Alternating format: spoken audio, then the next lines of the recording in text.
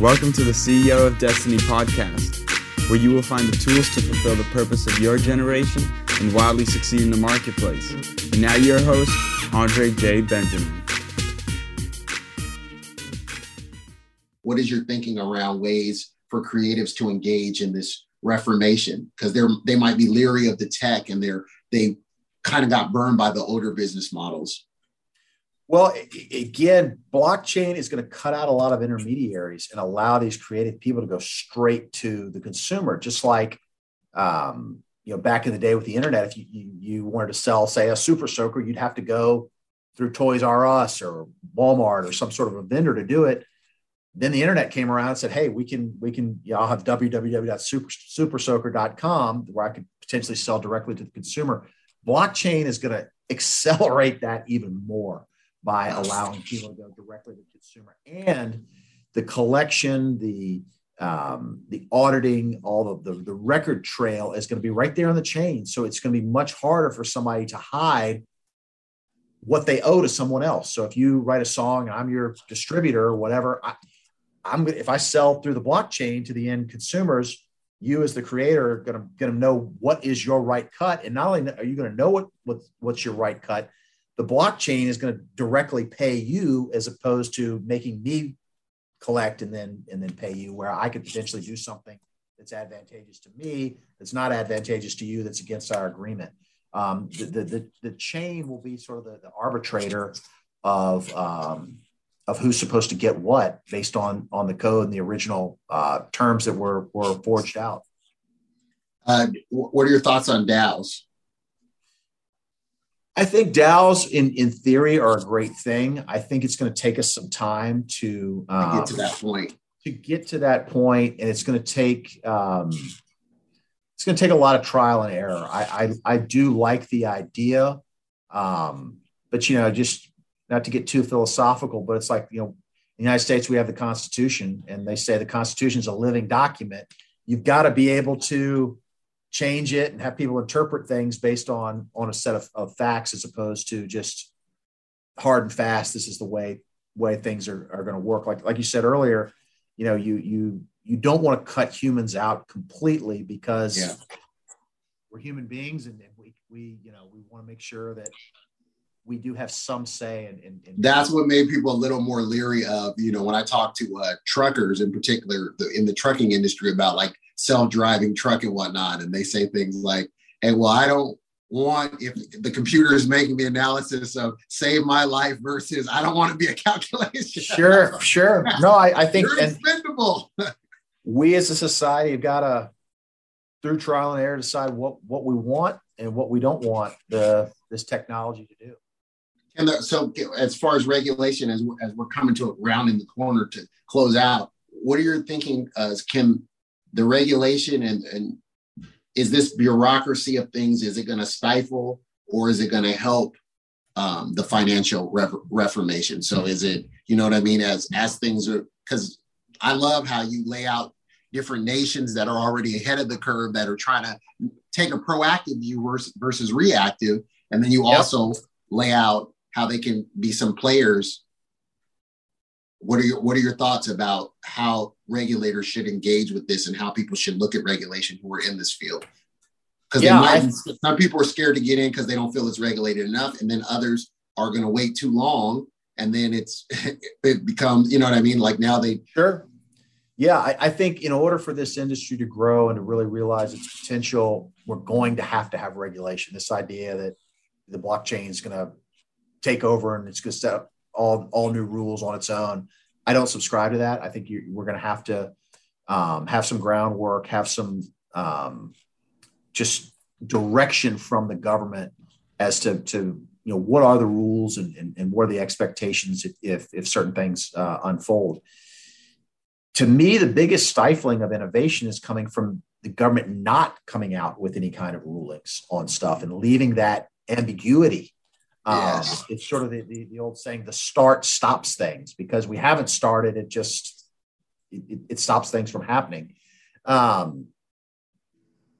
I do feel like there's several catalysts out there that are kind of forcing things to a head on Capitol Hill in Washington and in other governments around the world. I mean, as I highlighted in the book, there are countries like Singapore, the United Arab Emirates, Switzerland to a lesser extent, that are ironing out these questions and saying this is how blockchain will be viewed in the eyes of the law.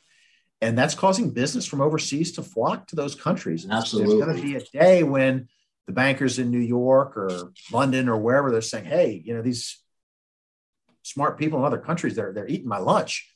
Yes. Representative in Congress or Parliament or whatever, you need to get your act together. Absolutely. And maybe even if you just take what they've already put together and pass that into law here, whatever it is, it's creating an inertia where we get these questions sorted out. And so I think that's a good thing. I think that the executive order that the Biden administration put out a few weeks ago was good. And they said, look, our overarching idea is we want the United States to be a world leader in technology, and we don't want to stop things dead in its tracks by being too stringent around our rules. And so I think that was a good high level way of thinking about this. And it's going to take time. It's going to, like I said, kind of trial and error. It's not going to be an overnight kind of process, but it is starting to head that way. But the reluctance and the ambiguity is what you're saying that more concerns you. It's like, don't wait until things really get, like you said, the stop being the stop. Don't wait till things get rolling and momentum and then come in way late to the party saying, actually, this is illegal. We can't do this. We can't do that. Right. And the other thing that I would say is the government not doing stuff. It could lead to accidents in the market or bad situations. I mean, I think that I think less is more from the government generally, but I do think you need to have, again, a clear set of rules, and you need to route bad actors out. The example that I would point to are these stable coins right now. Those are basically the dollars on the digital rails that a private bank would offer. That's a $200 billion market today. And we have rules around how banks have to operate, where if I deposit my paycheck or you put your life savings into a bank, you want to be darn sure that when you go back to collect that the bank gives you your money. FDIC, right? And the stable coins are not operating under those same parameters. And the stable coins right now are the lifeblood in a lot of ways for the prices of these cryptos. And if the proper type of accounting and the proper type of assets that can be would be assumed these banks are dealing with aren't being adhered to, that could cause a big problem in the marketplace. And what that will ultimately do is, if there's a disaster, it'll make people in the general public say, hey, this blockchain thing is not safe. And it's not that the blockchain, the technology is not safe. It's that the mechanisms by which these people were operating under weren't what they should have been. And that's why the regulators, to me, need to get in and sort these issues out now, as opposed to on the front end, something bad to happen. Yeah, don't wait until and then react. And then lastly, what would you say are some of your own greatest hopes and dreams for the blockchain and Web3, basically where things are headed? What is something that you see and you're like, man, I'm really anticipating and expecting, and I'm be excited to see these things happen. This outcome would be great to see. I think big picture, the blockchain brings about three things. I think it creates efficiencies, which is probably the biggest thing that it's going to bring about. Number two, it's going to create the potential for new products that people have never even thought about. I think that's really great. And then the third thing is it creates new distribution channels, which we've talked about. And so what I would love to see is this create opportunities for entrepreneurs to fulfill their dreams and to create all kinds of new businesses to help themselves and their family and the broader society. And I think it will also bring about the potential for everyday people to get access to cheaper credit and better banking services, really. Yeah, I love the loan section, by the way. That was of the book. Yeah, I mean, if you have a smartphone and you have crypto, you have access to a loan.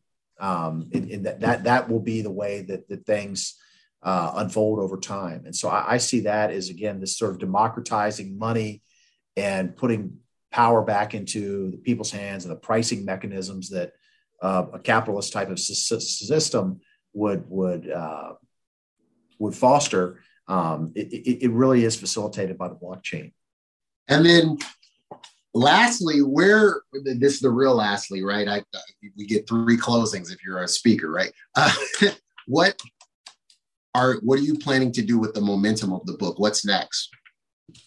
Well, I've got my firm, Honeycomb Digital Investments, where we're helping people get access to some of these blockchain investments. I saw a huge need for there to be professional money managers who understood risk, understood the technology, to come in and help everyday people get access to these kinds of an investment. So I see a lot of opportunity there.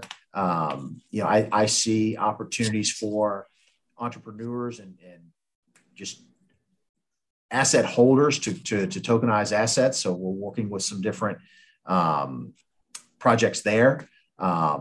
I'm just really happy also that a lot of universities are using this book to teach, and corporations are using it to get their employees up to speed on how this technology is going to be the biggest thing since the internet. And so that, just a lot of great things have come from that book. And I really appreciate you taking time to highlight it here today on your show. Absolutely. Where can they find you? How can we find you on All Things What? We're going to post your information you gave, but I want you to share it with the audience as well. So we have the clip. Sure. There's digitalfinancebook.com. Also check it out on Amazon or your favorite book retail. It's available in hard copy like you've got there, Andre, but it's also available for people who like audio copies. You can download it onto your iPhone, your Kindle, whatever it might be. Listen to it in the car, listen to it when you're taking a walk on your phones. We've got a lot of different ways for you in which you can access the content. Well, thanks, Baxter, for being here. I'm really pumped because, like I said, I don't just pick people based upon things that I'm interested in. I'll also pick them based upon how the resource is useful. And this is a very useful. I'm definitely going back to it as a reference book. And we'll have our children. We have a 12, a 9, and a 5-year-old. So be able to pull some conversations out because you created a great resource. And look forward to more. Is there more writing in the future, possibly?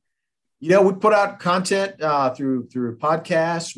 I do some written pieces that are available on our website, honeycombdigital.io.